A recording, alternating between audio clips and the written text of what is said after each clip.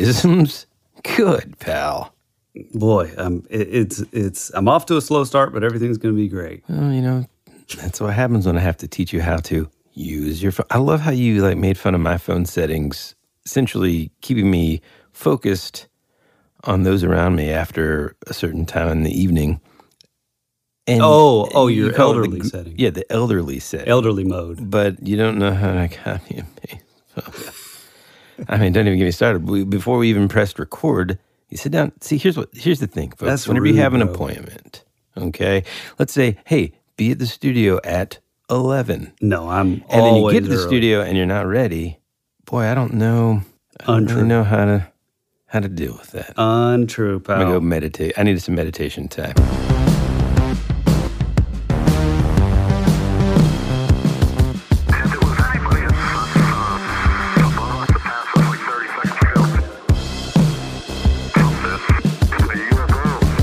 Hey gang, welcome back to your favorite podcast, That Would Be Rad. A podcast that majors in 80s and 90s nostalgia, comic culture, all things paranormal, and minors in retro video games, tabletop RPGs, pre-internet mysteries, and raising our kids to be half as cool as we were back in the 80s. I'm your host, Tyler Bentz, and this is your other host, Woody Brown. Hey, Big Cat, how we doing? Hey, man.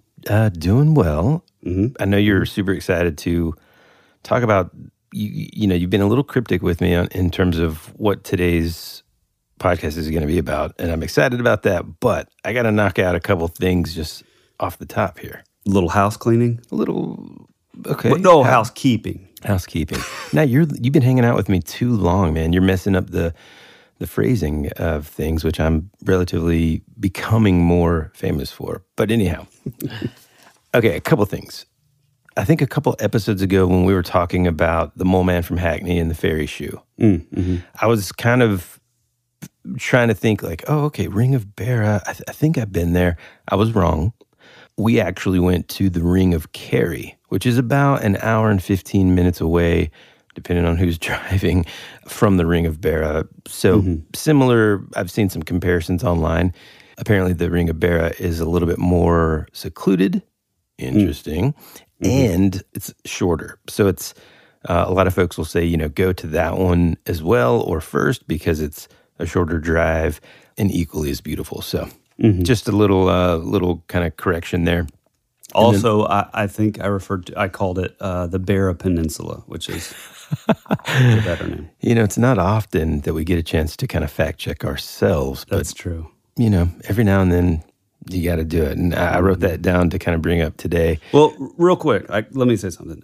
So this podcast, I don't know if you folks know this, because a lot of podcasts aren't done this way, but if you're a new listener or maybe you missed an episode where we got into this, every single thing that we do with the podcast, whether it's the merch, whether it's graphic design, whether it's the sound design in the episodes, whether it's the music, whether it's the mixing, the editing, all that kind of stuff. Every bit of it is done by either Woody or Tyler.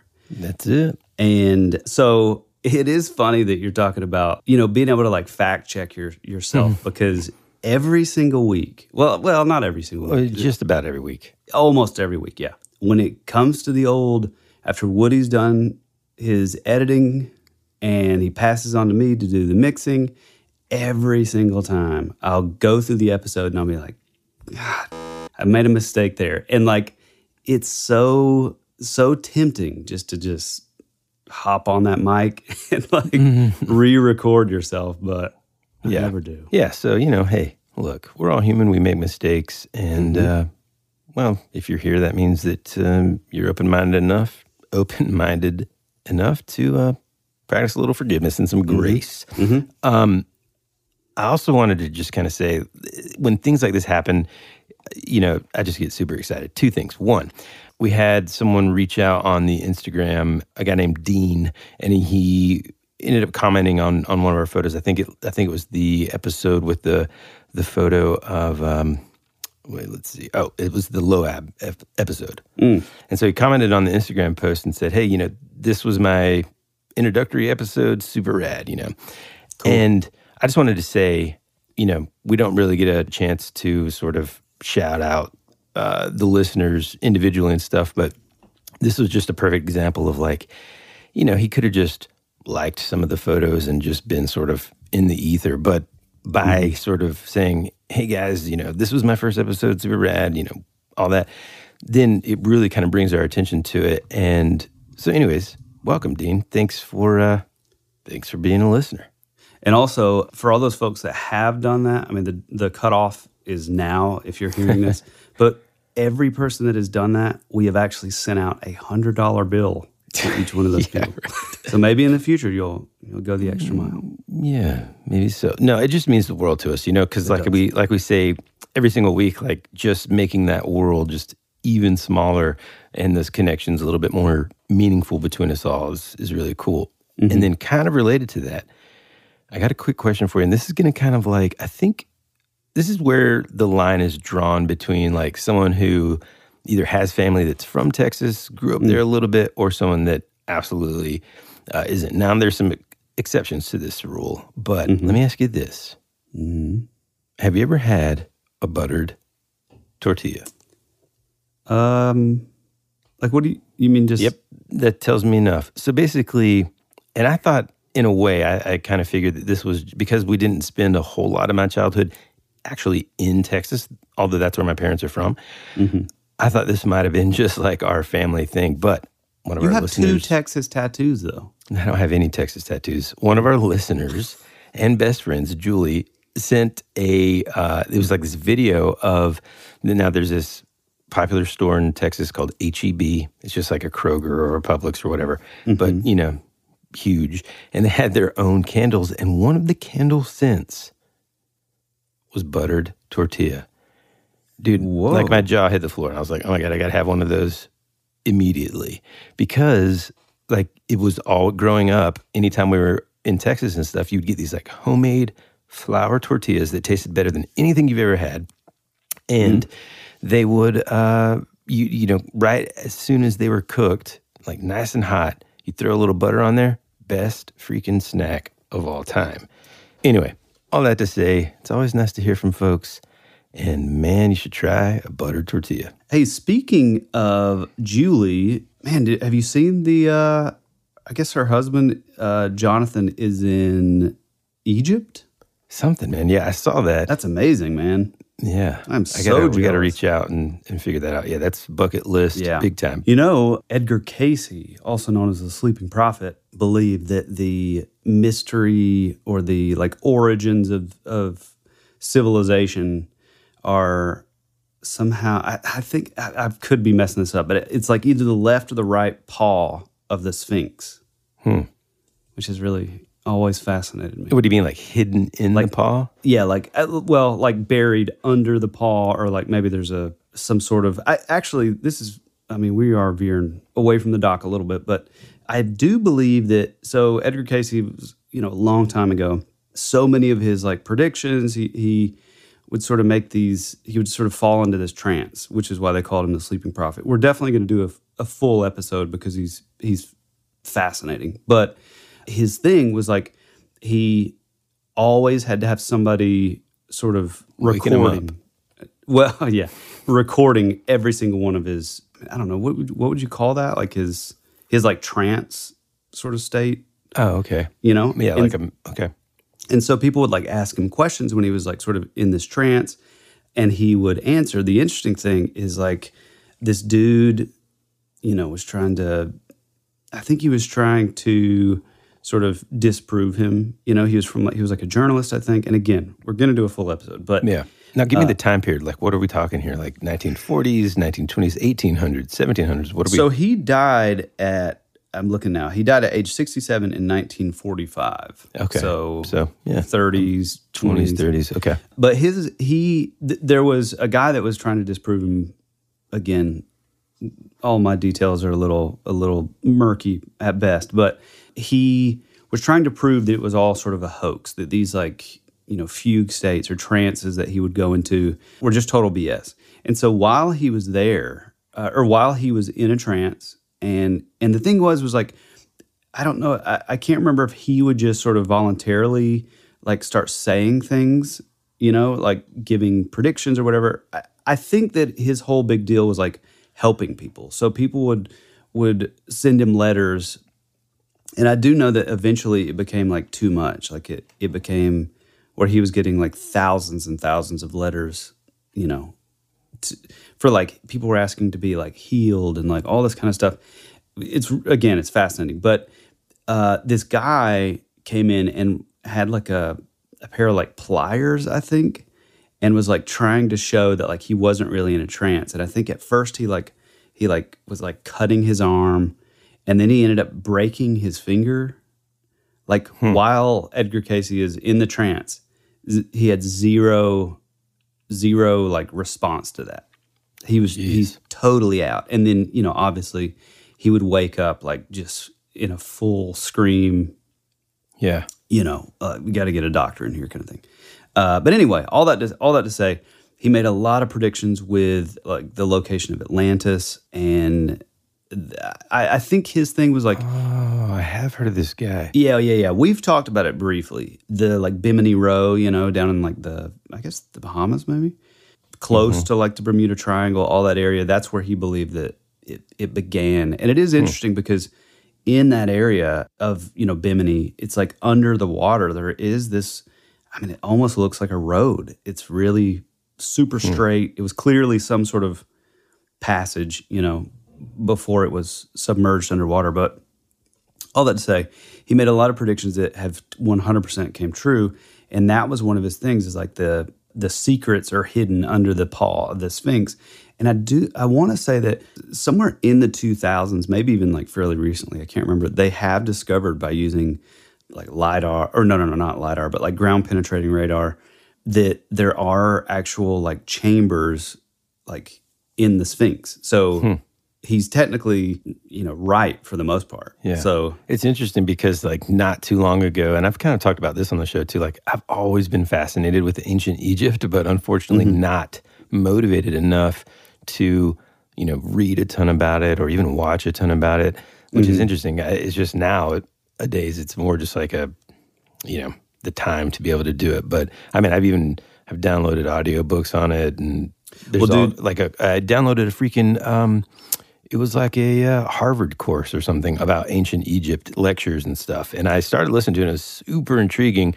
But it's like, it's one of those things where when I am taking in information like that, I want to make sure I want to be paying attention to it. You know what I'm saying? Yeah, right. It's just so fascinating, man. I mean, even forget about any of the sort of, you know, how did the pyramids get made, and, you know, the engineering feats and all these kind of things, you know, wipe away all that sort of mystique for just a second. And just even the things about like, I mean, just their art and stuff, man. And like the ability to mold and sculpture things so well. And it's just, I don't know, it's fascinating, man. Yeah. It's, so I read way back in the day, probably when I was like really like getting into like conspiracies and like paranormal and like all this sort of fringe stuff. I would say the best book to read is Fingerprint of the Gods from Graham Hancock, or Fingerprints of the Gods. Sorry. I mean, he has a whole bunch, but I'm sure you've seen this guy on Joe Rogan. He's always the guy that has glasses. He's like a British writer. He has a great voice. It just sort of lulls you in, kind of. He's really cool because he never comes out and quite like says like, oh, I believe it's this, and this. But he's like us in the sense that he's like, well, I think the most important thing is the fact that like we can't explain it, but there is something to it. You know what I mean? It's not like, because that is the one thing with like the Egyptology field, is because of like the government over there, and because of there's such a like closed fist on all of that, you know. It's like your like point of entry is almost impossible now, you know. But like, I think it's I think he brings up a lot of cool things. Like he's real big on connecting the statues and some of the like archaeological sort of finds or whatever, how they're super, super similar, you know, from like Egypt to like Mesoamerica to, and so he does, there's actually, I haven't finished it. I watched the first episode, but he actually has a new documentary that came out. Oh man, yes, on Netflix, right? And Yeah. and they talk about Indonesia in part Yes, of it, right? I told you. Yes. Yeah, Yeah. exactly. Dude, what's Yeah. fascinating to me about that, and again, I know we're kind of veering off here, but the part of the reason why, in so many ways, I wish I would have studied more, or at least, maybe minored in anthropology, because like, what's interesting to me that I really want to kind of like dive into is, you've got all of these similar patterns in engineering across the globe at different times, ancient enough to where like, traveling between them would have been difficult, and they wouldn't necessarily have, I say that, I don't know. It would have been harder, I'll say, for them to share those, designs with one another, Is this, it's, when you look at things like society and how different communities evolve over time and stuff, like, it's hard for me to sort of draw the line between just like, oh, it's the natural progression of things for them to all of a sudden be pyramid in shape and, that kind of stuff. It's hard for me to piece those things together. And so like to be able to read about that or something, I think would be fascinating. And to learn the timing and the differences between them. And I mean, like I was going to say earlier, it wasn't too long ago that I actually, and maybe this is embarrassing, I had to look up like, can you go inside the pyramid? Oh, it was when Moon Knight came out. And I got, I was like, oh man, this is so cool. Cause it's a blend of superheroes, and Sort of your Egyptian gods. And stuff. Yeah. It's very cool. Yeah. I thought Moon Knight was great, but I still think the comic did it. There's just so much more, man. Yeah. It really, to me, it plays more on just sort of the weirdness of like the Egyptian gods and like them sort of, being able to be like inhabited by those gods is, I don't know, it's pretty fascinating. Yeah. But yeah, if you guys are interested in like Egyptology and some of the more, I don't want to say metaphysical or even like esoteric, but like even the more maybe sort of fringy aspects of it, I think Graham Hancock is definitely the guy to begin. Hey, Woody, so what do you know about the Illuminati? Well, I'll say this. Immediately when you say that, I thought to myself, folks, we have not talked about conspiracy theories for at least 2 seasons. And then at the beginning of the 3rd season, I give Tyler like an inch, and we start talking about Project Bluebeam, okay? And which you like to call it a wrong name. Yeah, every Blue Book, time. Build-A-Bear. Okay. Now, you're surprising me with another.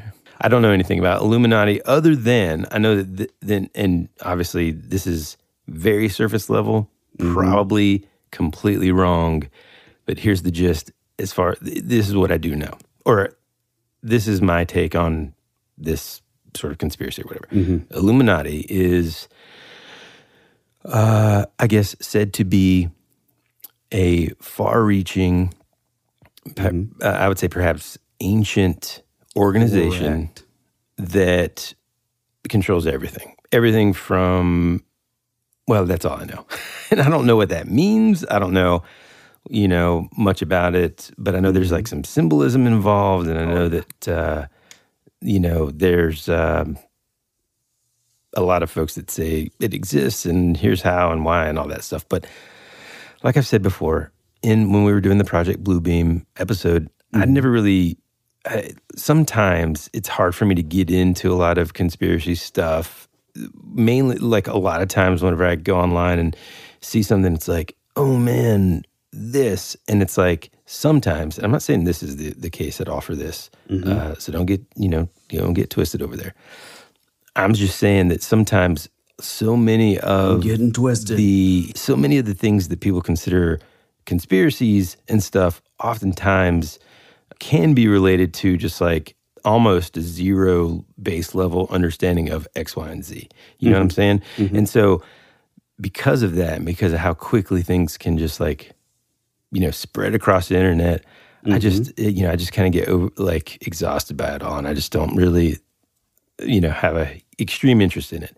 So that's why my knowledge of this stuff is relatively limited. But as you know, being listeners or brand new listeners to our show, it's not so much of finding, our mission isn't to find the truth. It'd be cool if we did, but our mission really is to just talk about interesting stories. And Tyler and I have been best friends for many years. And so for the most part, I can trust that he's going to at least deliver an interesting story, whether or not I agree with it or not. Not most of the time I can, buy in, and it's interesting. So I'm excited about today's show because I guess now I can assume that it's about the Illuminati in some way. Well, for many of those folks that would say, oh, well, the Illuminati is a myth and that's like a silly idea. And yes, that has been painted with a brush that would maybe sort of throw shade in that direction. But in actuality, there is a thing called the Illuminati. It's actually called the Bavarian Illuminati, which was founded by a guy named Adam Weishaupt on May 1st, May Day Mystery, 1776. And like all of these other secret societies, the whole point was to, quote unquote, spread enlightenment, which is always so vague. And it's like everybody from Aleister Crowley to like all of these groups, like even down to like Skull and Bones, they talk about like, we're just here to spread enlightenment. It's like, what does that exactly mean? But well, you have to chop off your arm and then burn it in a fire, eat it, and then you can find out. You have to steal Geronimo's skull. But anyway, basically at the time, this Adam Weishaupt guy, he was a professor, and his ideas weren't really accepted from or by the Freemasons. Okay. And so he kind of went on to start his own thing, the Bavarian Illuminati. Now, is this guy he's an American? No. Okay. He's in Bavaria. He's in I guess Austria. Yeah. Okay. So what we know about, I believe that like the actual sort of term Illuminati, I'm not sure if it's an actual. What I'm saying is I'm not actually sure if it's based.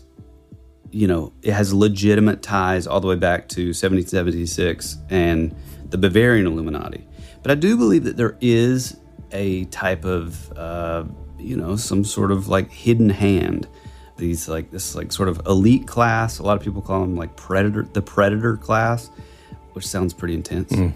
So what we know is it is tied in with this concept of like, your secret societies, which even that term is oftentimes sort of looked at with like, oh, you're just like making things up. But it's like these are literal things. So you have the Bavarian Illuminati, you have the Priory of Sion, you have the Hermetic Order of the Golden Dawn, which would later go on to become Aleister Crowley's very own group called the OTO, which means the Ordo Templi Orientis.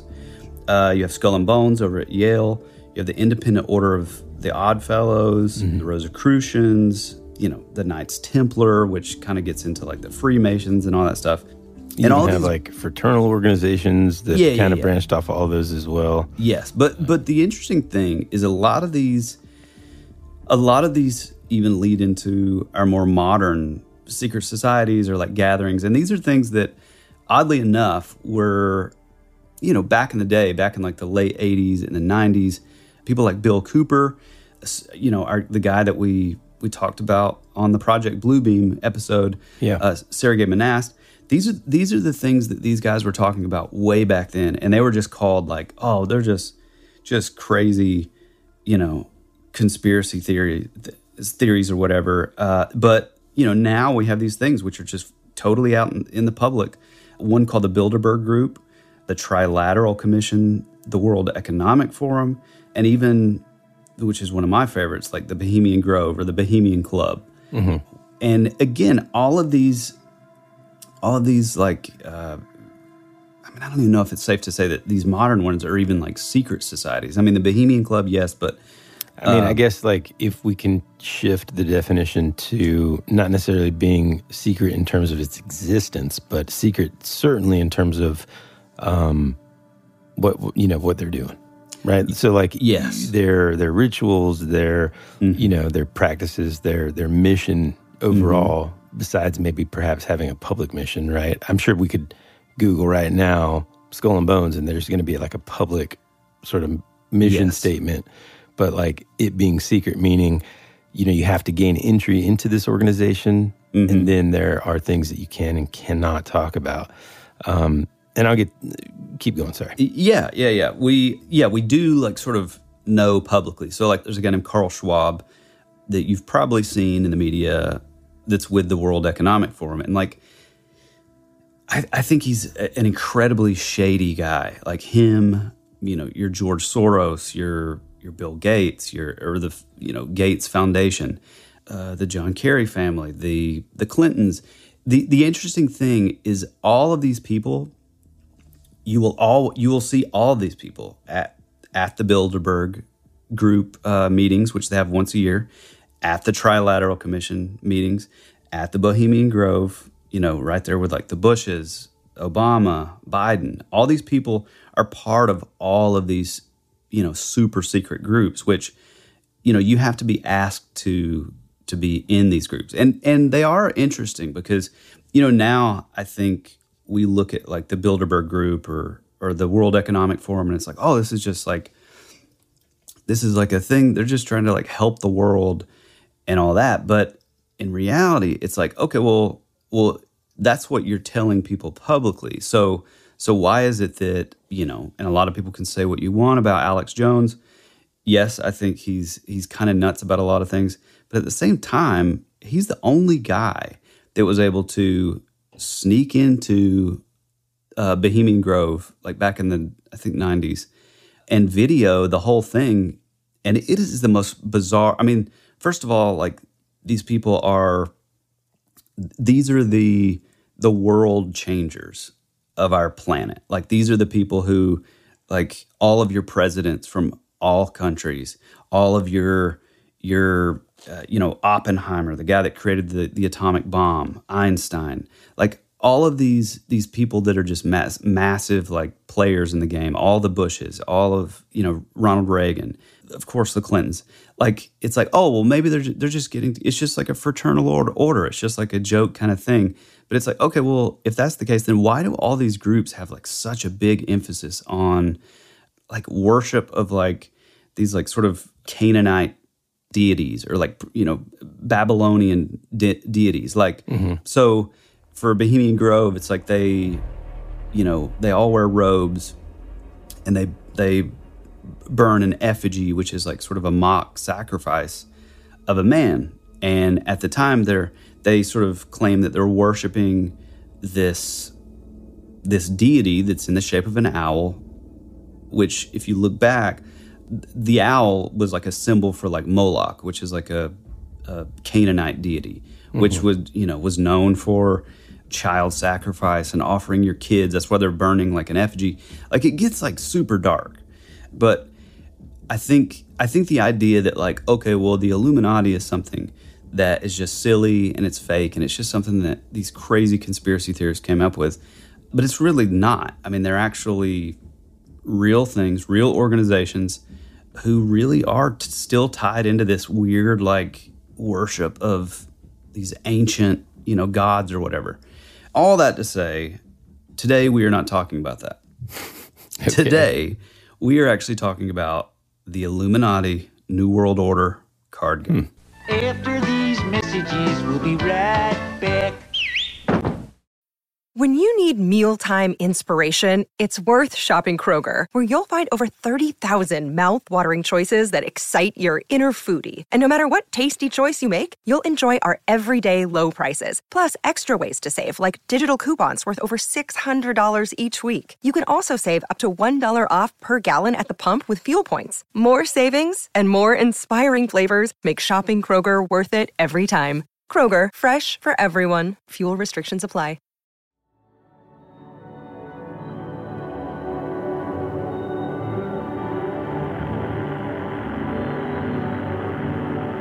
There's something out there waiting for us. And it ain't no dead.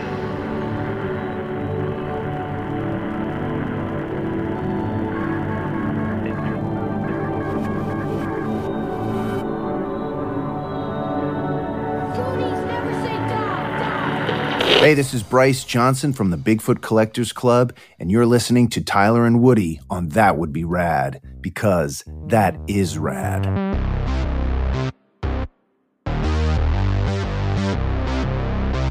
Today we're looking into a game that was created by this guy named Steve Jackson. Steve Jackson was a 1974 graduate of Rice University. He went to Baker College and then went on to Sid Richardson College, attended the UT Law School, but left to pursue a career in game design. You know, this is back in the 70s. This is like 4 or 5 years after the birth of Dungeons and Dragons. Mm-hmm. You know, you would see Steve Jackson, and I think he actually, don't quote me on this, but I have found, maybe rub shoulders with. Well, I have found several accounts where he actually worked for TSR, like in the early days. And for those listeners who are not super familiar with the early history of Dungeons and Dragons, created by Gary Gygax, there was a company called TSR. And I forgot what it stands for.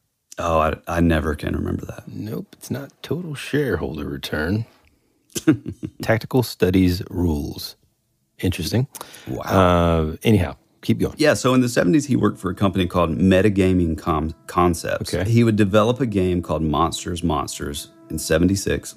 He would go on to work on a game called Ogre, a game called God's Fire, which is really cool. And it's like, just that era to me is like so fascinating. I don't know. I just look at it with such a nostalgia, even though obviously I wasn't born. You were in high school. No, I was not born yet. But I wasn't born then. What I like about that time period is, especially like with just thinking about game design in general, is like this doesn't necessarily predate video games, but it certainly predates them being so mainstream. And so like all those games, I mean, just think about like our kids not having the opportunity to play video games right now. And the only thing they can do, it's like, it's no wonder people just went nuts for things like Dungeons and Dragons, because like, you know, you're diving into this fantasy world that you get to like take your character through, as long as you have just like a freaking, you know, dropper of imagination. Which your wife says she does not even have that. Zero.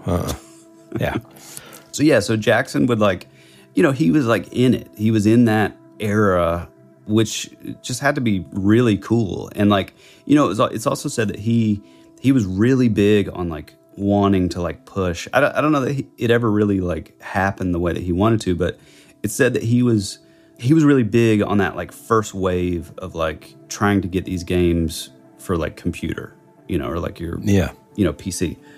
You know, he would go on with this metagaming concepts for a while.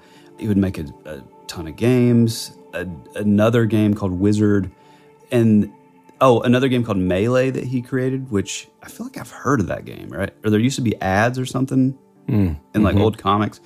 But anyway, in 1980, he would then break off from metagaming concepts to create Steve Jackson Games, which is still a thing today. And it's funny because I never realized this, but I'm sure you've seen this, but it's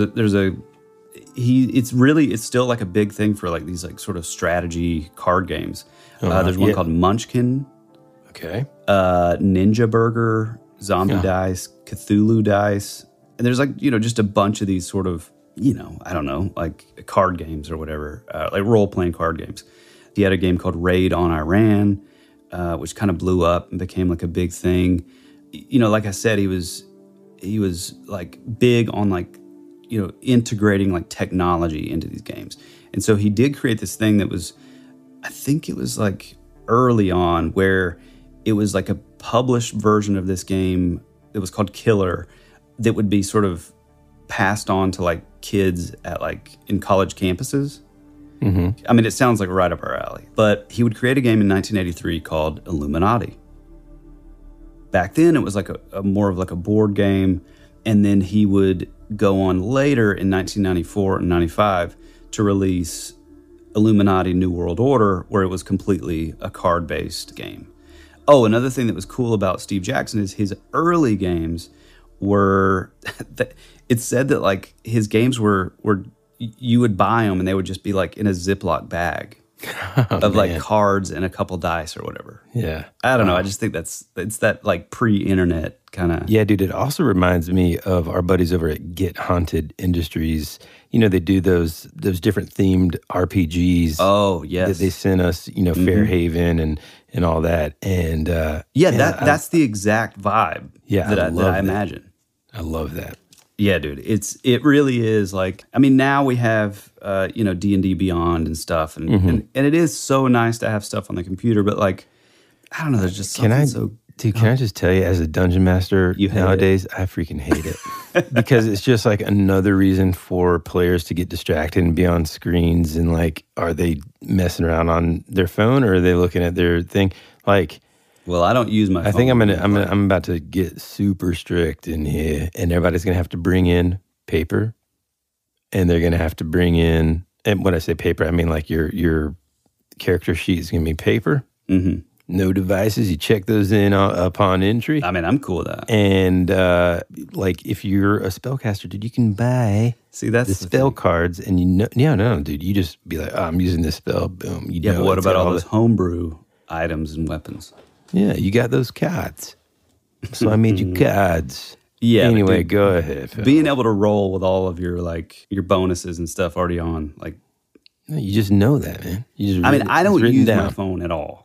Other people possibly could. Like, wrong. What I'm saying is this: both of us have always been kind of magnetically attracted to, like, the indie vibe, whether it's in games, music, whatever. Just the idea that people are using their own hands, their imaginations, whatever set of skills they have to create something, and then somehow, like, before it gets mainstream, we're able to like get our hands on it. Is just like, it's the coolest thing ever, I mean, it's like if you would have been one of the people that bootlegged the Dave Matthews Band early on, and you had cassette tape. To me, that's way cooler than, well, I just picked up Under the Table and Dreaming at Sam Goody, So anyhow, this already sounds really, really cool. Yes, especially for folks like me, and hopefully soon people like you that that become privy to these like elements of, fringe whatever. So like the Illuminati and like these secret societies. It's really cool, and I'm extremely into the idea of us trying to track down. So like I said, this game came out, cards were released in 94 and 95 of that original deck. And I think now there's been, since then there's been like multiple sort of like expansion packs, and it sort of became like popular again, I guess. Mm-hmm. But in that original set, and this is kind of the main reason that I bring this up, the whole like game and everything, the whole reason that I bring this up is that this game, which again came out in 94, and according to Steve Jackson, according to Steve Jackson, who, is the founder and created the game, a lot of these ideas that would go on to be on the cards, were born way back in 83. So we're talking a lot of these concepts were created in either 83 or 94. And the importance of this game is the fact that there's cards in this game that are, I think, directly related to, basically like telling the future. Like it is. What? Yeah, dude, it is so fascinating. So I'm going to send you, right now, some photos. Now, the hard part is I'm just thinking off the top of my head. Yep. Well, yeah, I don't know. I can't wait to, okay, so the cards that you have in front of you on your phone, you should have now. One is called Terrorist Nuke, and the other is called Pentagon. What do those cards have on them? Okay, so the Terrorist Nuke card basically has the World Trade Center, or what buildings that look like the World Trade Center. Twin Towers. Yeah, and an explosion kind of happening in it. Yep. And then the other one is the Pentagon on fire. Mm-hmm. Yeah. Now, that one is, that's, obviously that's super interesting, but the Terrorist Nuke one to me is kind of like the most interesting, because it's like, yeah, if I was going to predict, like, let's rewind back into the 90s or something, or 80s even. Mm-hmm. If I was going to predict target areas for bad guys to go after in the States, Pentagon would be on top of the list. blah, blah, blah. But the freaking, I guess, the World Trade Center, when was the first bombing? What do you mean? Like before September 11th, I don't think there well, there was the Black Tom incident, which not a lot of people No, hold on. know about. That's actually a Mandela effect. So the first World Trade Center bombing was in 93. Wait, what? What do you mean bombing? I mean bombing, dude. You don't remember that? Like there was like this huge, like the part of the reason why I remember it is because there was like this huge like campaign, and I don't know if this is urban legend stuff, but I remember there being this thing about like the Indiglo Timex. Basically, when people were in the stairwell trying to find their way out after the bombing, they used the Indiglo to light their way. And so it was a big sort of, kind of like, oh man, I need to get me an Indiglo. But yeah, dude, this was like February 26, 1993. The World Trade Center was, just a 100-foot crater, man, several stories deep, several more high. Speaking of Mandela effects that I've never heard of, have you ever heard of an assassination attempt on Bush? I've never heard of this. It sounds kind of familiar. Dude, a guy literally was in the crowd and threw a grenade that landed on the stage right next to him, and it was like a dummy, right? Or not a dummy, but like a dud. Yeah, I think I do remember that. See, I had never heard of that. And so, here's what's interesting. So, 93, this happens. I'm relatively positive shortly after all this stuff started happening, right? I'd have to look at the dates in terms of like the Olympic bombing in 92, right? And then this in 93. And then I think that's whenever we came back. And so we were kind of like hypersensitive and aware of all these things sort of happening. But yeah, dude. So, so this happened in 93. I don't know when these cards came, like the terrorist nuke.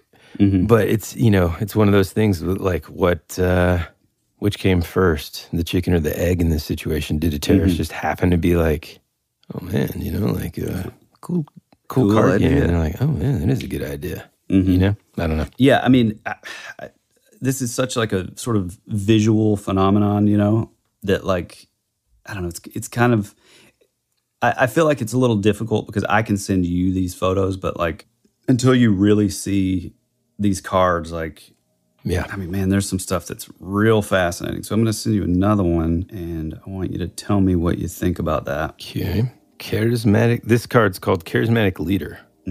Basically, it's a blonde, white-haired politician seen from the back, speaking to the masses. And there's this super famous photo of Donald Trump where it looks exactly the same as this, which is pretty fascinating. Here's another one that would go on to be pretty fascinating. It's called the Epidemic card.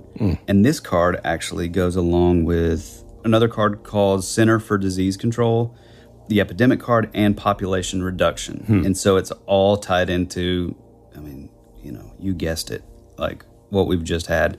The Center for Disease Control card basically shows scientists in a lab creating a bioweapon to, and I know a lot of these could be looked at as like sort of leaks, but I think looking at it as a whole is like sort of the important part about it, because it I don't know, it just sort of shows that like, well, again, like leaks, I don't know. If No, I said leaps. Like, oh, leaps. Yeah, like skeptically, people could be like, well, that's a leap. Like that was. Showing a white dude that is a president, you know what I mean? Across a crowd wouldn't be too hard of a prediction, right?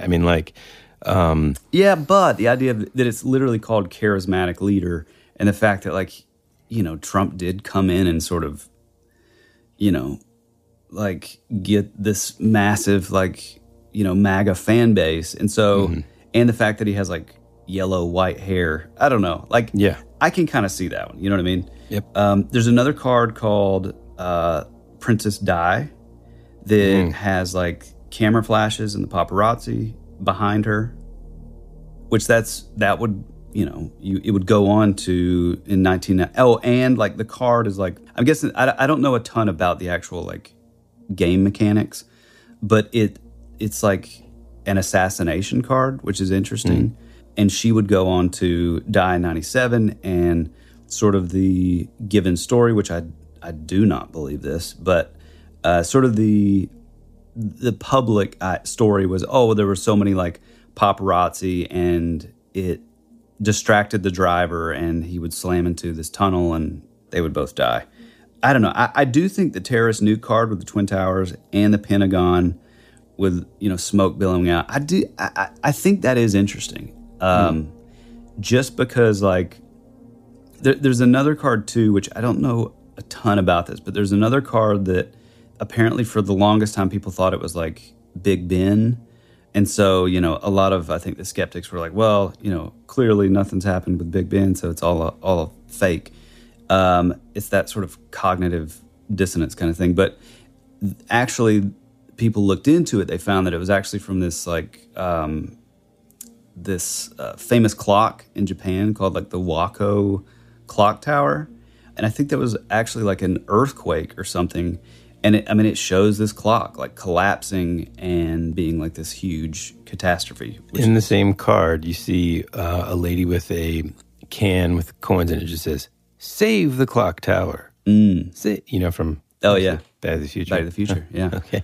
Well, one of the little cool things about this is in every single card, if you look very, very close, you can find a little triangle. And as we know, the triangle represents the all-seeing eye, which is on our dollar bill, which was brought over to us by Freemasonry and or Rosicrucians. We don't totally know for sure, but, that's a big thing. Aleister Crowley would call it the eye of, he would only refer to it as the eye of Horus. So it gets into that sort of secret society thing again. There is another card called Energy Crisis, which just shows a bunch of cars out of gas with an empty like fuel tank, which, I feel like that could be anything, And again, I'm just looking at like the original cards. Like I'm not looking at because I think I just kind of like looked up the game and stuff, and it looks like, and purposefully so, like they have added cards that deal with like current events and stuff like that too. Because like basically reading like these cards so that the listener can tell before they, obviously we're going to post pictures of these cards on our Instagram and stuff.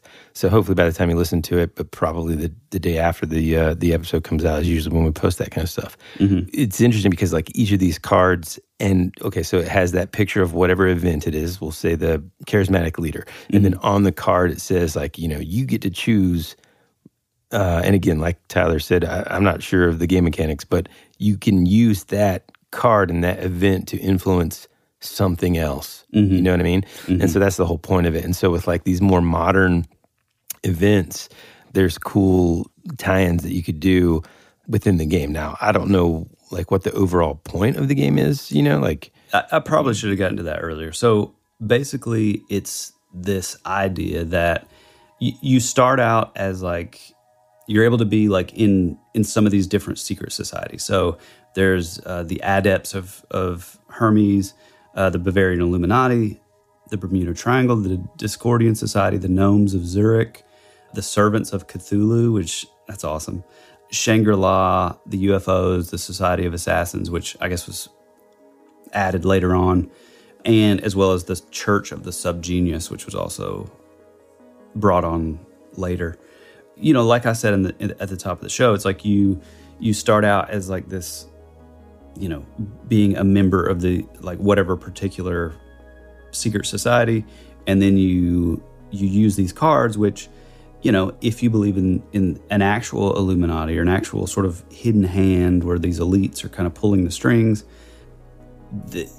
it's things that a lot of conspiracy theorists like fully believe is happening behind the scenes. So like, there's things called like these like what's called like a false flag attempt or whatever, or like or a false flag event, sorry, where they're, a lot of people say like the Las Vegas shooting was totally, like a premeditated, planned thing. It was just completely fake, which, supposedly it was like the largest shooting in U.S. history, but it was gone from like the news cycle within a day. Apparently the dude came into a hotel and had like guns upon guns upon guns, like we're talking like an insane amount. The dude was like in his like 60s or 70s, and just, I don't know. There's a lot to that story that are really odd. Same way with like, you know, and I'm not saying I want to believe, well, I don't want to believe that these events are true, but you know, the idea that all these things are just fake is a pretty terrifying thought, even though, you know, I'll reserve my beliefs on this. But like, you know, you have a lot of people talk about like the events of like Sandy Hook and like, you know, all these sort of like events, like these like shootings and stuff. It's like, once you start looking into it, even if they're just like coincidences, they really do have these bizarre little connections to each other. You know what I mean? Yeah. And so the idea is that you're in a secret society and you're using these things. You're using like, you know, there's like one called like, you know, big media, where it's basically what it is. It's like all of your mainstream news is, you know, literally owned by 5 different companies and 6 different families. And so it's the idea that like those would be the people that are like pulling the strings. So you would have the power to like, you know, sort of manipulate like the media to do and say whatever you want. You would be able to pull these sort of false flag events with like using like mind control and like, you know, these like shooters being like MK Ultra candidates basically. And so that's kind of the idea of the game, which again, it sounds really super fun to play because it, you know, you're always kind of looking at that as like those are like the bad guys. That's like your shadow government, or your sort of whatever. And so I kind of do like the idea that you're kind of the bad guy, sort of doing all this stuff, you know? Yeah. There's a card called All Stay Dead, which a lot of people say is literally Julian Assange. It's a dude with white hair, you know, down like chin length. There's a card called Censorship, which, you know, later Alex Jones would come out with a photo of like the exact same thing. It's like, you know, their mouth's covered with tape and it says censorship on it. There's a card called Joggers that's like an assassination card. You know, it's like, is that like the Boston bombing thing? This one is really interesting, and this is for the folks out there that are like a little deeper along sort of the path as far as like all this stuff goes. But there's a card called the Frog God, which sounds silly on its face, but it is interesting because at the beginning of like the Trump presidential race, there was this like character that is called like Pepe the Frog. I'm sure you've seen it. You know what I'm talking about? And eventually it would become, you know, totally associated with Donald Trump and, you know, like the QAnon movement. And like that was sort of like its symbol. It wasn't created for that. But the interesting thing is like there's this whole thing called like meme magic. And again, this is like, this gets a little into the weeds, a little deep, but it's this idea that like people are actually like using like, you know, I think of like Grant Morrison or Alan Moore, like the like chaos magic. And the idea is like that these people were like creating these memes to like sort of like conjure things into like existence. And like part of that was like Pepe the Frog.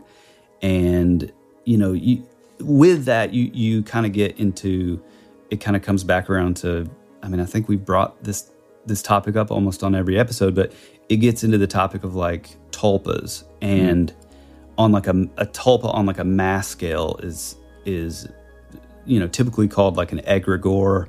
And so it's like, you know, people believed that they were kind of using like a chaos magic to sort of sway certain things, to like sway like political elections and sway the minds of people so that they would vote a certain way or whatever. I don't know. I think it's interesting that it literally has like the frog god, because that was one of the things that you would see this like character, you know, doing it. It's like just this silly frog like head, and people would put it on like all kinds of different things, and he would have these weird sayings and stuff. But he, kind of became like this representation of like a trickster god or like a trickster archetype kind of thing. And I don't know. I think because I've kind of gotten into some of this stuff, like to me that's like, it's, I don't know. I feel like there's something that could be there on that, Yeah. There's a card called currency speculation, which people believe is like a reference to like Bitcoin or like digital currency. Mm-hmm. There's a card called Las Vegas, which is another assassination card, which, like I said before, a lot of people believe is for like the Las Vegas shooting, which again was the deadliest shooting in U.S. history.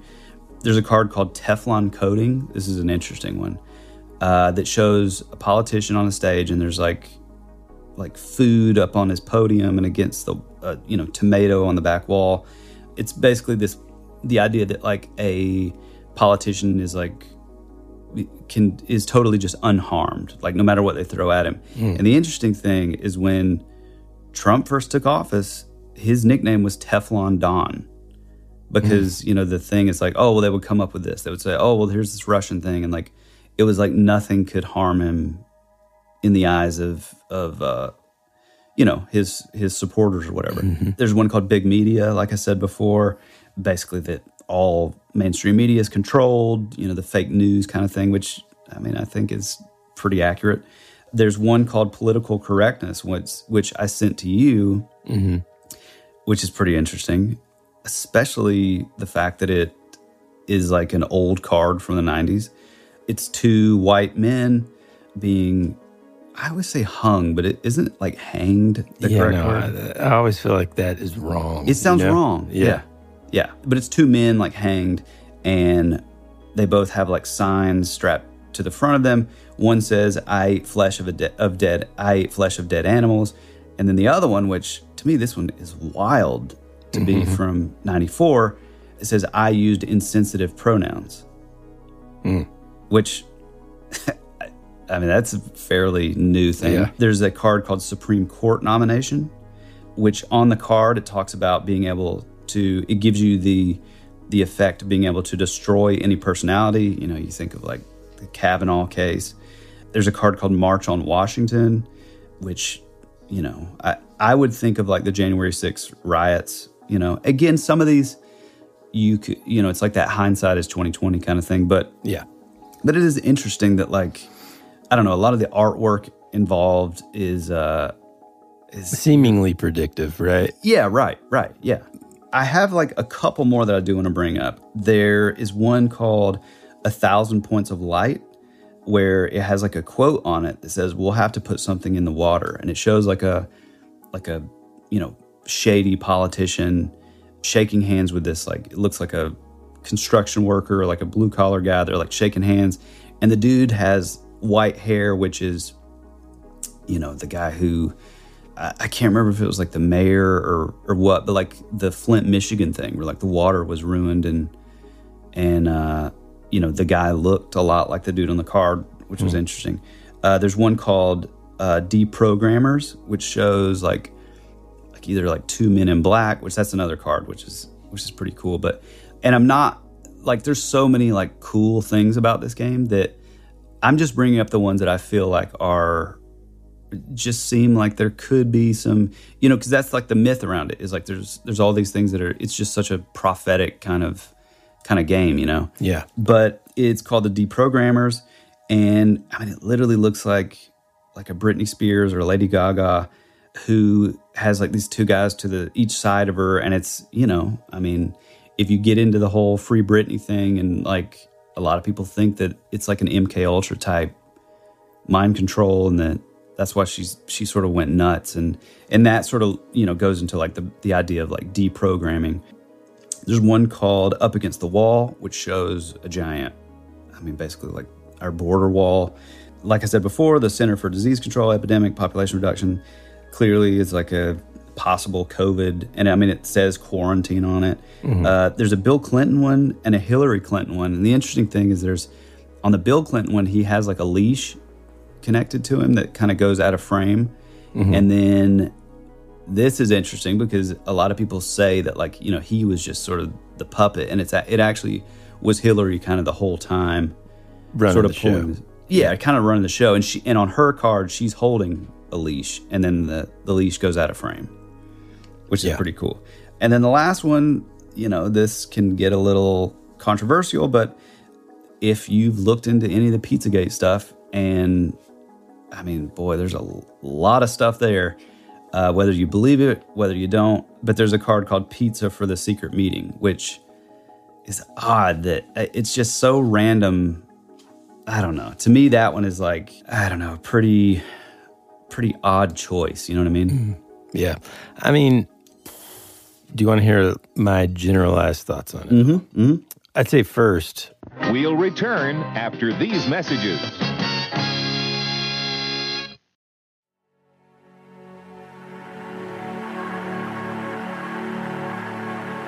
It's a pretty cool place if you're a Martian.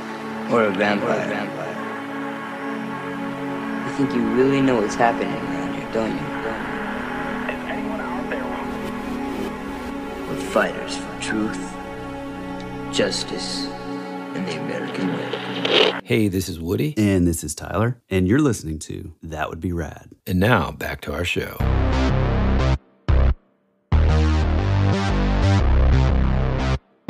There's a couple of things. One, it is an interesting way to sort of, again, prop up that conversation that we have quite often about things like tulpas and our power to create things. Boy, do we have a responsibility to kind of let's create something nice instead. And then why does one person get is it more of the more people that are talking about it? In fact, in other words, by us talking about it on the show, does that now give more power to this game and all of the other things that it has predicted that haven't come to pass yet? So that's one thought, which is super interesting. Another thought I have is just it kind of, let's just say for now, just so that we're all on the same page here, for now, let's just take the majestic sort of prediction power away from it for a second. It kind of tells you almost in a equally scary way that these tropes are so predictive on their own that, boy, if we're going to course correct as a society, we've got a lot of work to do, because if somebody from the 90s can essentially almost map out crazy things that we can just whether founded or we can draw some connections to, it's dude, that's also scary. Yeah. Well, I mean, could just real quick, because a couple of things. One, again, I think, yes, it is a wild, weird thing that it would have been Pizza for the Secret Meeting. But if it would have been something that's what people eat, And that's what you think of when you think of delivery. Yeah, and it's just hey, how can we feed a large group of people quickly and relatively on the cheap pizza? The next would be, I don't know, whenever I have all my nieces and nephews over here, and there's a ton of them, we just get hot dogs and stuff, So that's another thing. If it would have been something more unique, I think the title going with it is weird, pizza for the secret meeting. It's that's a little weird. I'll agree. There's some but it could be a tie-ins. But to me too, not just a leap. It's just there's so many of these things that have existed for so long, and if you are just a sprinkle of dorky like myself, and you don't mind reading a nonfiction book, there's a book that I read my freshman year at college called The Hot Zone. And no, it's not about strip clubs in Atlanta or whatever. The Hot Zone is a book by Richard Preston. It was written, I think early 90s. Yeah, I think it was the early 90s. And basically it describes, and the part of the reason why my professor had us read this was because we started to talk about infectious diseases and how scary they can be and how quickly they can spread and become a public health tragedy / disaster. And in this specific book, it talks about one of the first known outbreaks of Ebola in Sudan in 1976, and kind of follows the outbreak and the basically the scary part of how quickly, if I remember correctly, one person from this outbreak before they were able to contain it. Gets on a plane. Guess where they land, pal? Where? Atlanta. Yeah. And then they had to, reverse trace all the infection. Anyway, so much of the, I guess, procedural stuff in terms of pandemics and viruses and stuff. It's like uncanny. Dude, it's insane and scary. Yeah.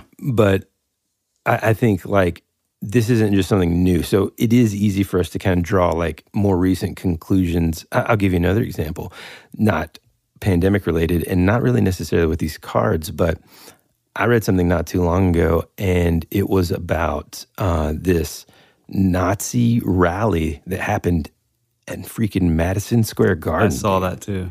Like, yeah. Although, I wondered, though, if it was just like AI art. oh, what, the rally? Well, like the photos, like that's the thing that sucks about the AI art is like it looks so good and so realistic that I mean, you could just reverse it. You could just reverse search it. I mean, no. I'm saying it could be real, but like I saw like a social media post and I was like, what? I couldn't believe it. And then I was like, well, maybe it's. I just happened to read this article about it because I get these articles about like interesting history on this day or whatever. And it was what's crazy, man. Like, if you the scary thing about history is if you remove, like, let's say you read a quote of somebody and you remove the person that said it and you read it to them. Knowing essentially that it would fall in line with what they think, right? Yep. And then you'd be like, okay, well, and can you guess who that was? Oh, well, that was Abraham Lincoln, or maybe that was like, boop, Adolf Hitler, or boop, some other like Stalin, terrible person. And so it's Mussolini. like, that's the scary thing about history is like you go back and you look, and there are these moments in history that you're like, man alive, I can't believe there were 100,000 people or whatever it was that were there, and it's all boys, like sort of on the shoulders of, this. Anyway, I don't want to get too far into that, but here's my other point on, I guess, conspiracies in general. Also, another fascinating reason why I think being more learned in anthropology and even this just is like a house the study, of learned doctors. The learned doctors, the study of human psychology and how we kind of can easily be manipulated, but also, in other words, like, because I know a lot of skeptics would hear this episode and think, well, like, good Lord, these guys are, Oh, yeah. And by the way, whenever you please don't lump me in there with Tyler. But so when you say these guys are crazy about conspiracy, just Tyler's crazy about conspiracies, Woody's just listening as a friend. I'm just kidding. But hold on. So what I was going to say is, you can like take all like forget about MK Ultra for a second. Let's take that out of there. Let's just say for a second that there aren't sleep deprivation things that have happened to people in documented history. Let's take away that. Let's take away the fact that let's just pretend that there aren't people that were experimented on with like LSD and all these other things. Let's take that out of there. Experiment. Yeah, all kinds of stuff that is Montauk, documented. Let's just pretend like that didn't exist. Well, okay, still human nature, and part of the reason why we can say this factually really is because over time, man, human psychology is easy to tap into and manipulate in every single way that you can think of. We can even just boil it down to, let's just talk about business. Let's talk about marketing. There's reasons why the last few things that you see at the register are sitting there is because over time, they've collected data on top of data on top of data that says, these impulse items have a greater likelihood of being purchased right before they leave. Oh, that's dude, why the freaking G.I. Joes used to be right there, man. Yeah, right. And I'd be like, I mean, please, Archie comics, like all that stuff was right there. Yeah. And so, like, as humans, it's really not like that difficult for politicians, forget about secret societies, for just like influential groups of any kind, even if it's just like, I don't know, let's just say a lobbying group of Uno cards or whatever it is, okay? Let's just pretend for a second, I'm just using one that's not a political hot button. Let's just pretend for a second that Uno wants to be in every household and they've got a ton of money and they lobby their politicians. There's a lot of influence that those people that we have in these positions have and can have on us. Next thing you know, it's all over the news that Uno increases your intelligence for blah, blah, blah. And so like that marketing campaign, it's all money. It's like the new food pyramid. Well, new food pyramid. You want to know what else? Did you know, and I didn't know this, do you know how the top candidates from each party get that position? What do you mean? Okay, so you know how like besides like what's it called? The primary election, right? Like public elections. Yeah. Part of the way that those candidates get into those spots to be seated in like a spot on a debate or more ad time and like all this stuff. Mm-hmm. It's all that green dollar, son. Oh yeah, dude. It's like private interest groups, lobbying. Yeah. Like it's all super shady. Mm-hmm.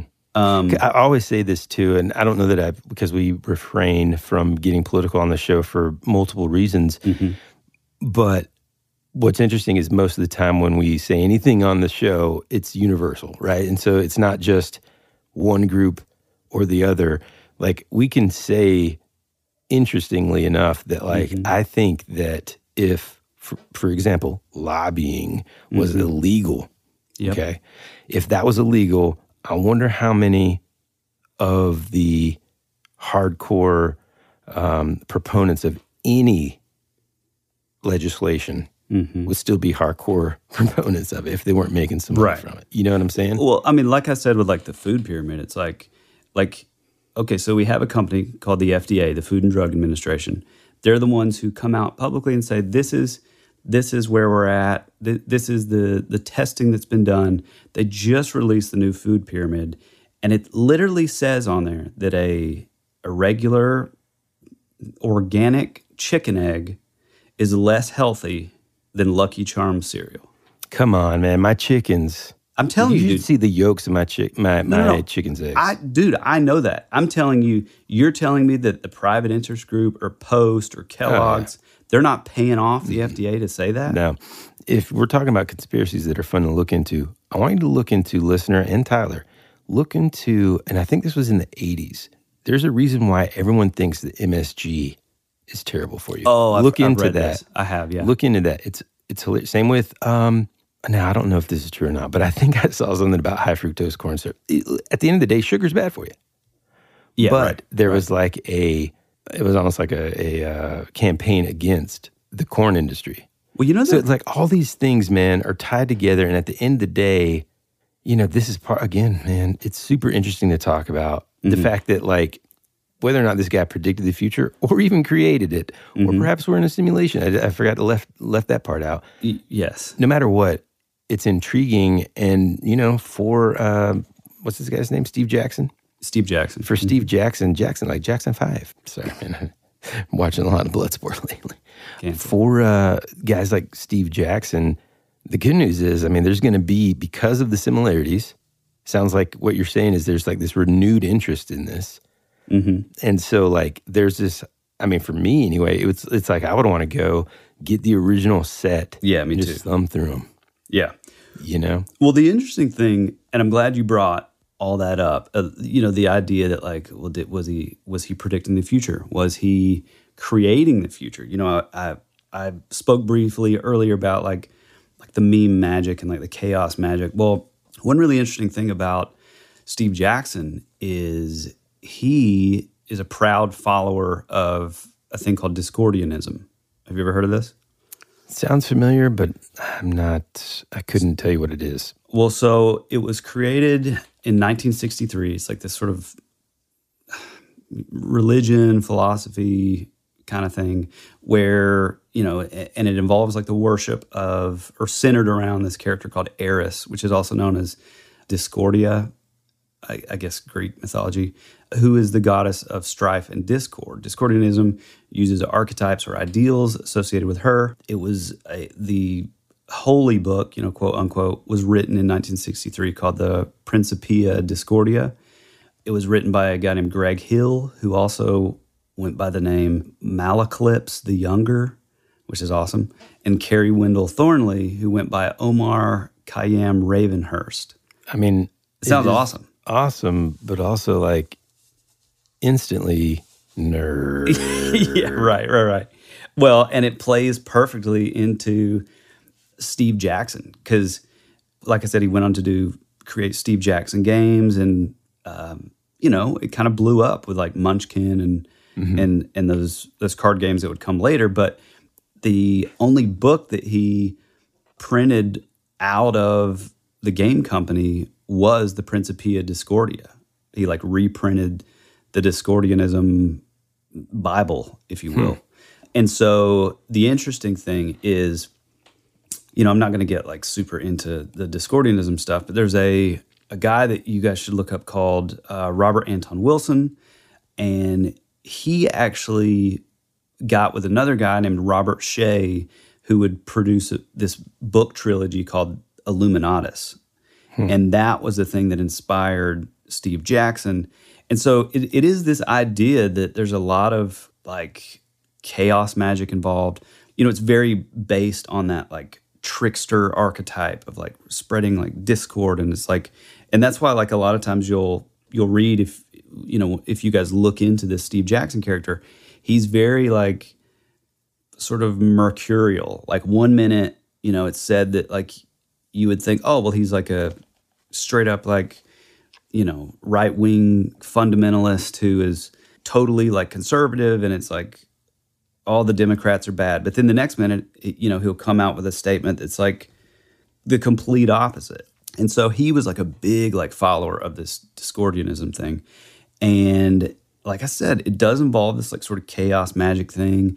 And I don't know, I think there is something interesting in the idea that like, like the egregore or the tulpa, it's that idea that like, was Steve, like you said, was Steve Jackson sort of informing the future of these events that would take place because of that? It's like, I mean, it gets a little heady in a way, but it's an interesting concept though, Yeah, for sure. I mean, one last thing that I was going to say about, and it's more of just like I wonder if kind of situation here. And it's like, I wonder if, because there are things, and then I'll give a personal example in just a second, but I wonder if there are things like secret societies, for example, or, and even, no, not that they exist, but I wonder if because they exist or let's just say any organization that has any sort of secret, right? Whether that is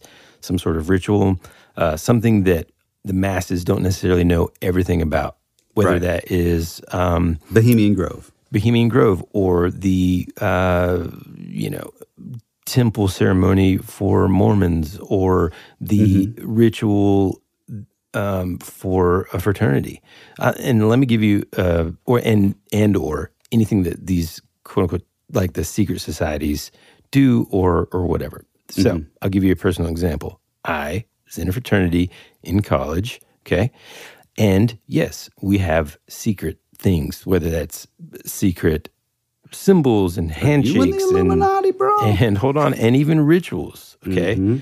And even within my own campus at the time, there were these rumors that were circulating about like our rituals and all this kind of stuff. And the way we'd find out is like other fraternities would be talking trash to like, the sorority girls, And so that's how we would find out what the rumors were like some of our friends that were in sororities would say like, this is kind of the rumor that's going on. Is that true?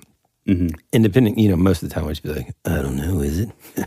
Yeah. That kind of stuff. So I think that there is a tendency and this, I guess, large open opportunity for us to kind of fill in the gaps as society, even for the things that are a mystery to us. I mean, I've seen it firsthand with my fraternity, for example, and even me, like before getting into a fraternity, I had this, and where I went to college, it's a little bit of a unique scenario where it isn't like it is on a lot of larger campuses, the Greek system, I mean. Right, but, there are still things that are secret, and it's becoming more and more hard to keep it that way. Yeah, exactly, right? And which is kind of a bummer. It is, man. Even if it's a bad like organization. even for like with my fraternity and stuff, like I'll look it up every now and then just out of interest because it's like, oh man, I mean, it's 2023.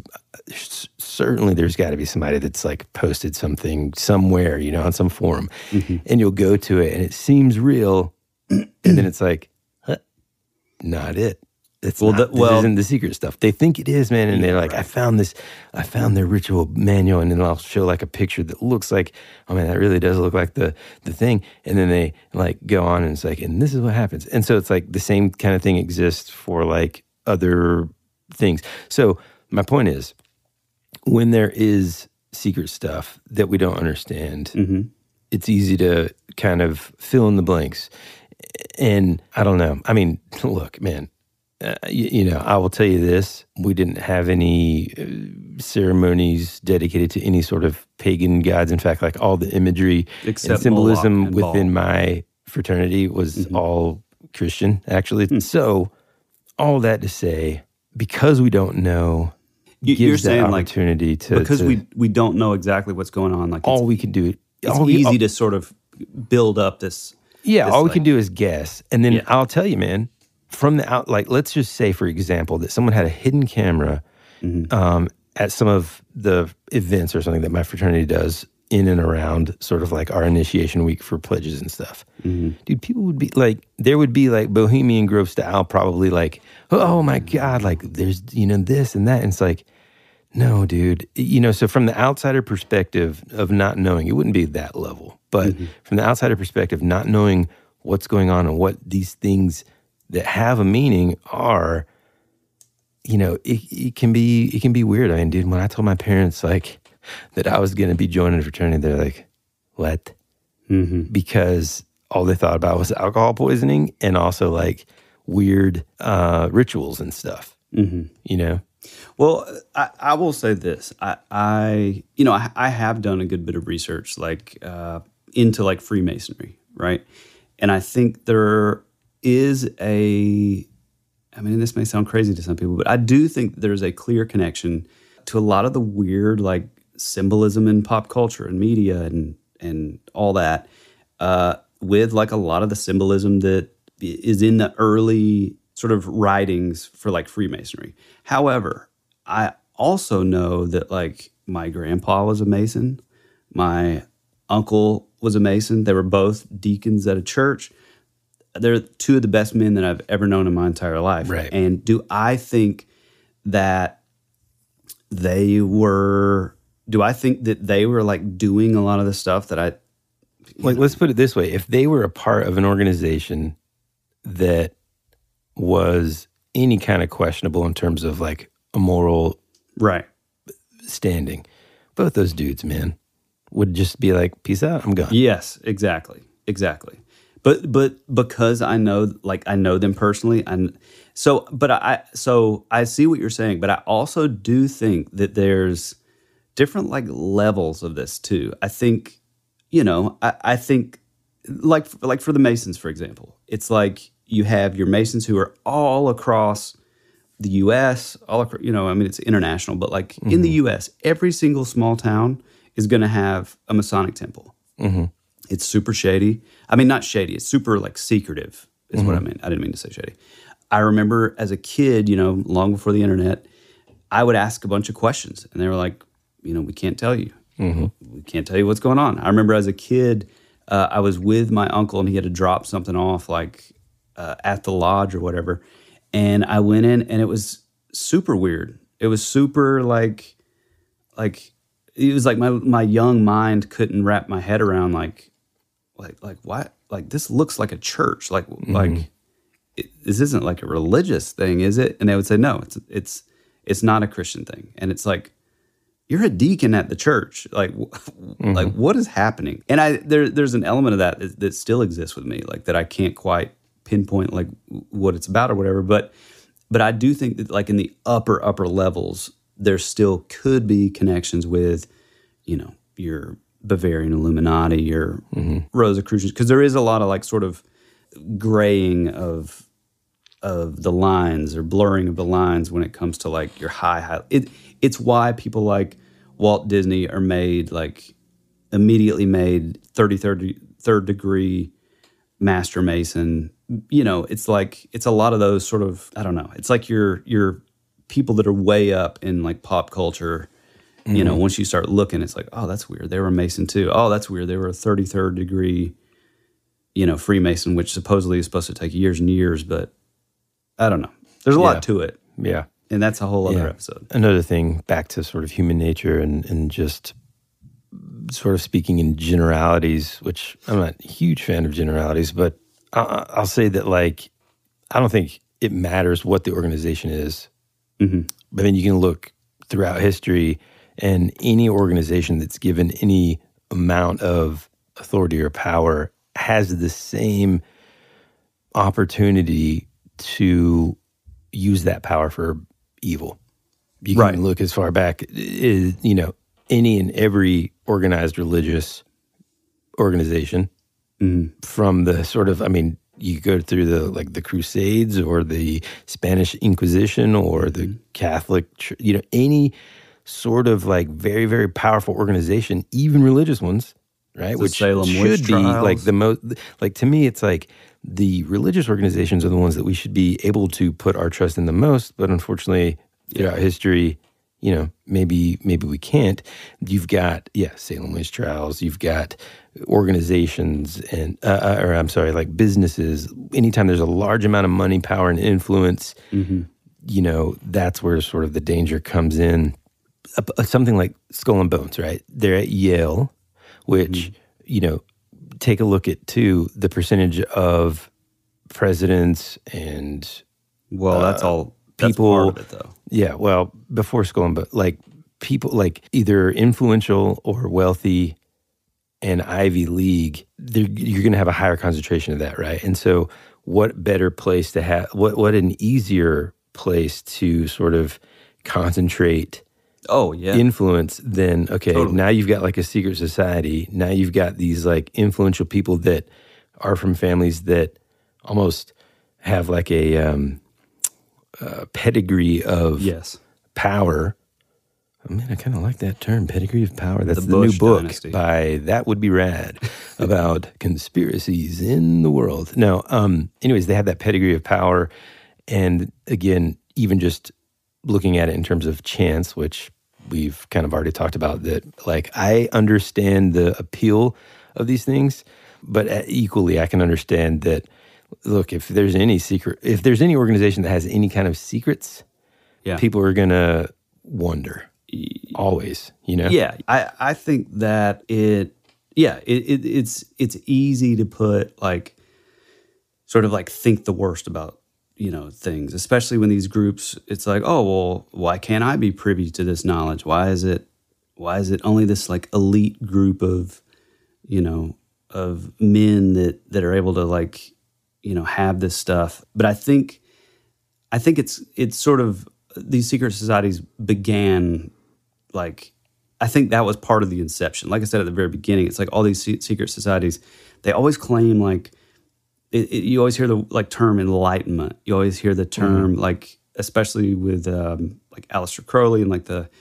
OTO. He would talk about like the idea of like bringing like a new age or the age of Horus, and you know you get into Jack Parsons and L. Ron Hubbard, and they were doing all these like rituals and stuff. But it's this idea of like bringing in this new age, this new thing of enlightenment, this new awakening. And like they would talk about the apocalypse and they're like, oh, no, it's not a bad thing. It's, you know, and if you look at the Greek meaning of the word apocalypse, it is lifting the lid off something to reveal something hidden. And so it is a little bit weird, but I don't know. I especially if I'm thinking of like Aleister Crowley, I just think it's like these, like, you have a bunch of like rich dudes who come from like a massive amount of money, who have a whole lot of time on their hand, and you know they're just. It's like, I mean, I laugh a little bit because literally it was like the same argument from like friends that weren't getting into fraternities and stuff. Whenever I was in college, it's the same thing. It's like, no, dude, I mean, you just like paying for friends, and it's like I understand the perspective. Well, no, but I'm saying like these are the people that would go on to become like aristocrats and like never really had to work a job. And I'm talking like way back. I'm not really talking about the modern era, but like, you know, like Helena Blavatsky and like the Order of the Golden Dawn. It's like a lot of these people would come like from money, and you know, it's why a lot of like the early philosophers also were, or I guess not early philosophers, but like they had the time to like sit around and just, you know, ponder like, well, if I am, then am I? Like it's that sort of existential kind of thing. Whereas like your blue collar guys, like, man, I don't have time for that. Yeah, that's what I will say about the Freemasons. I don't think there's a lot of them that never had a job. Right. Well, You know? I do think that your upper levels, I do think that's a different story. Yeah. As weird as, and as much as I don't like to believe that because of the association with like my uncle and my grandpa. Yeah, man. Yeah. But I do think there's some weird stuff like once you get way up there. Like it gets into like Baphomet and like, there's just a lot of weird stuff. Anyway, I brought up that topic today because... He just had to inch in just one more conspiracy. See... Well, no, on its face, yes. This is the wedge holding the door open was the first episode. Now that Project thing Blue is just like, well, let me just crack it open a little bit. You know those like old school like rubber door wedges that we used to have in school? Oh, yeah. That's what's happened, folks. That thing's wide open now. Yeah. Oh, boy. It is wide open, but I don't think that it was controversial because it was a game that was invented in that awesome pre-internet era. So that's cool for a pop culture sort of reference there. And then it has been known for like a long time of having this weird like sort of like predictive, like, you know, whether you're looking at it as like a type of like predictive programming, and we talked about that on the Project Bluebeam a little bit, or if it's like actually had a hand in actually like sort of maybe ushering some of these events into existence. I don't know. To me, that's like the interesting part of the game, you know. Well, and like I said, like really to me, it matters less on whether or not this guy's able to predict it or if he's writing it, or although that is interesting. The interesting thing to me is just like it's that potentially like the things that he created were things that like, man, even back in the 90s could have been a possibility, you know? Now, I will say one thing. If it is creating, you know, this is a time period back in the 90s where there was a lot of cool card games. There was Magic the Gathering. Oh, yeah. There was a cool Star Wars card game that was much like Magic the Gathering. And then there was Rage. And then there was Vampire the Masquerade. Yep, there was that. And so if any of those things start happening, well, then we'll know. So if you'd like to find us out in the social media sphere, we are typically over on Instagram.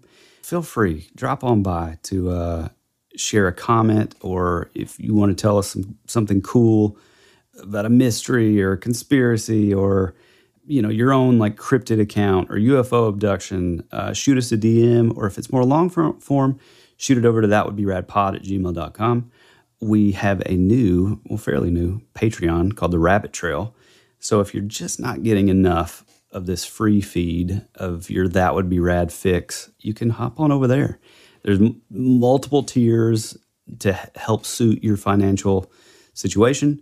We'd love to have you. It really means a lot to us. It's a huge way of, you know, sort of physically supporting just two guys with families and full-time jobs that are able to also do this, you know. So we thank you so much for the folks that are on the Rabbit Trail Patreon, and we would appreciate it if you would think about joining. Also, get out there and give us a 5-star review. Take a second. Go tell a single friend about the show that you think would be into sort of the weirder stuff or pop culture, 80s, 90s, whatever.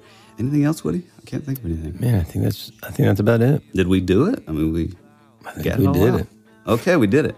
Well, we love you. We appreciate you. And as always, be rad. That's the way it goes.